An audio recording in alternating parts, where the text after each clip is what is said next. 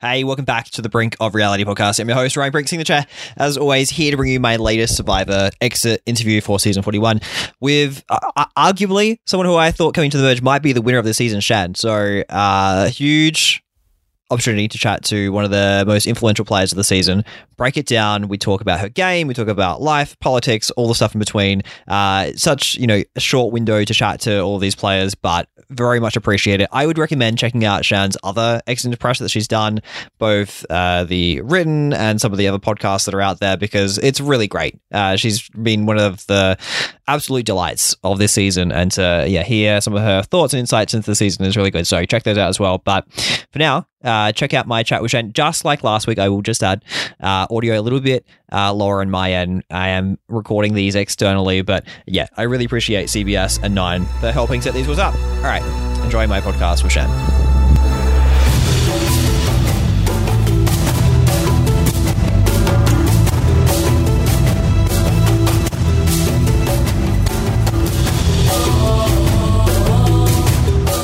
Hey Shan, how you going? I'm going good. How are you? Yeah, so excited. You have been the player of the season, so to get the chat to you is amazing.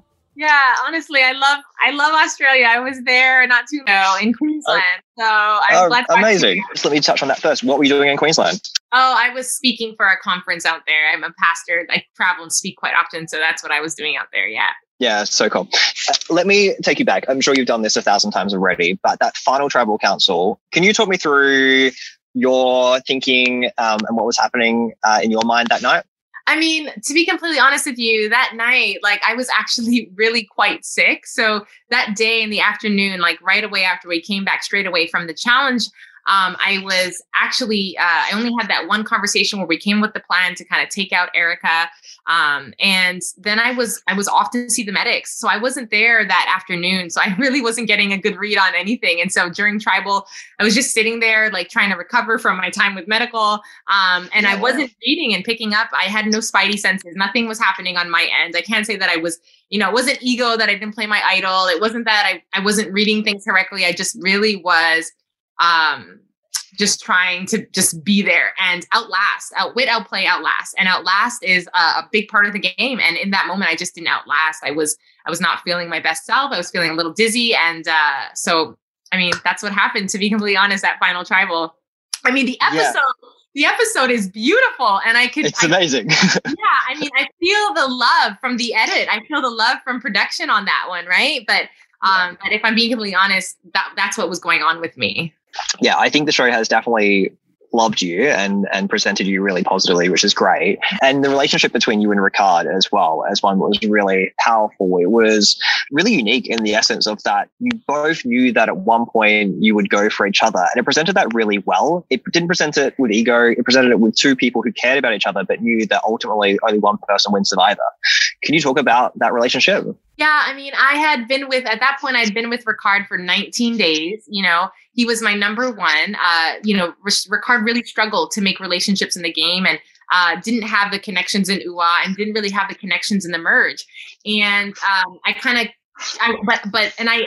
think there were things about Ricard that just kind of turned people off. But I fell in love with Ricard. I believed who he was, his story. And the thing with Ricard was that he was just as strategic as I was, and we could both stand toe to toe.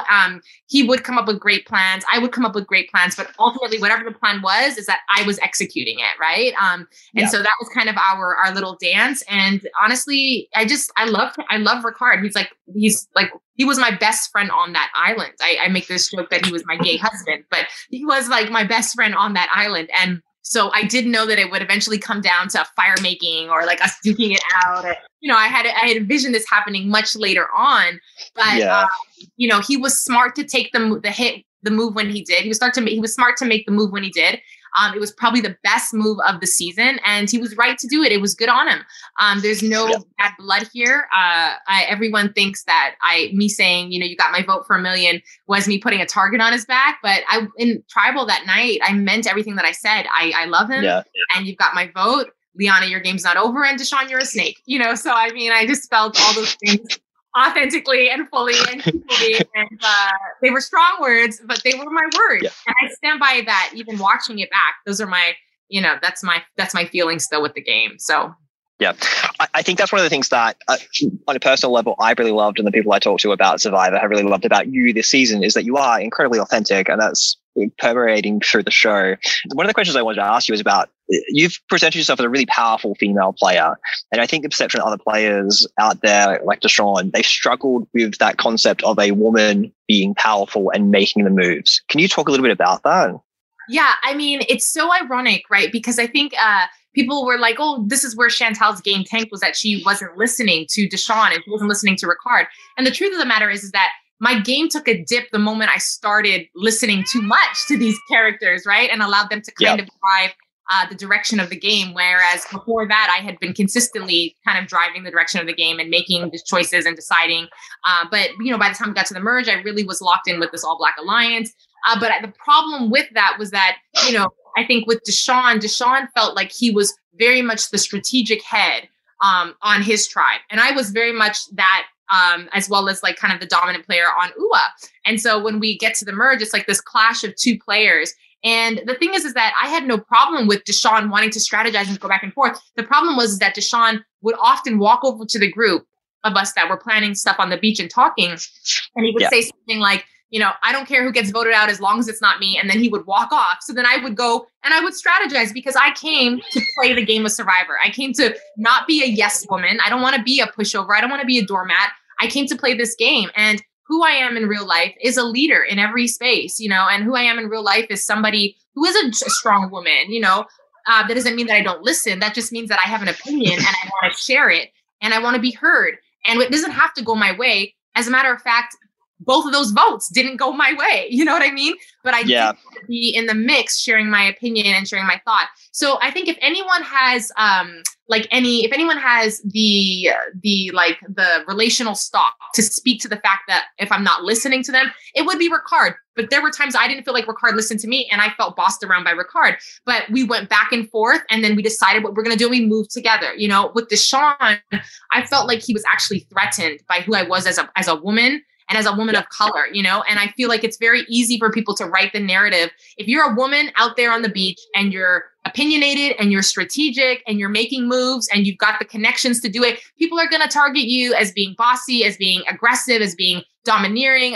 It's like, that's not who I am, in real life. It's not, I'm just, I am a leader and I can't help but be a leader, and so I just, I've had to do a lot of processing since then, because a lot of, some of the, it's like 90% good, 10% bad, right? But the 10% bad was so much louder.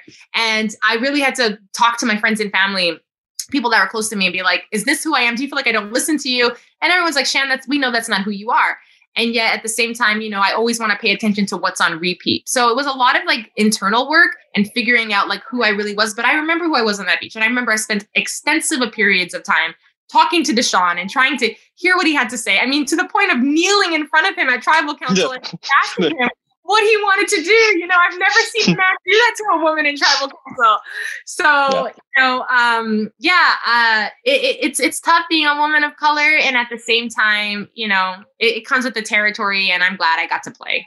Yeah, look, I wholeheartedly agree. I think this season especially, we've talked about it, 41, drop the 4, add the 1, brand new, like to have such a powerful player, in my opinion, with you this season has been really great. And I think you've really set the framework for what hopefully will come in seasons to come. You spoke about, the Black Alliance and that being really important for you out there. And we saw that juxtaposition being really battled with Deshawn as well out there in that final episode that you're on. You had a really strong relationship with Liana, which came through Climb and the Hike. Can you talk about like that relationship especially, and that importance of like holding like a Black Alliance in this season especially? Yeah, I think the privilege that white players, that non-Black players have, especially in America, I know there's different dynamics all around the world, but I know there's still racial dynamics all around the world as well. And so like the difference between like a white player, the privilege that they possess is that they can go into the game, not have to worry about the white community, the optics of the white community, if they have to live up to any kind of responsibility, it doesn't come with that, other than maybe the typical Christian ideal that we've seen before. And I probably didn't live up to that either, right? I was totally different, and I'm a pastor. But I think going on Survivor season 41, after 2020, playing in 2021 where, George Floyd, Ahmaud Arbery, Breonna Taylor, these events changed the world. I really believe they changed the world. And because of it, we saw the diversity, pact made with CBS. We've seen so many different changes in the entertainment industry specifically, because of what has taken place in society, the things that are happening in the Black community and in communities of color. And so for me going into the game, I can tell you that the one channel that I had in pregame before I went into the game was CNN. And I only was able to watch, the only thing that was being aired was the George Floyd trial. So I was watching that trial as I was going into the game, and we didn't get the verdict, so I didn't know how that had turned out. So I went in there very much carrying on my, carrying in my heart, like, oh, I really want to bring home a win for the Black community. We've had such an incredibly hard year. I want to show the world that Black people can work together for the common good, and we can succeed and we can win. Maybe not in real life because of all the systems that oppress, but we can win in a game like Survivor as well. You know what I mean? And so I felt like I was really carrying that, and I was all locked in on this mission. And the part that was hard for me is that I felt like Deshaun had kind of doubled down and swore on the culture that he was with it. He was in it. And I said, okay, then I'm in that very morning.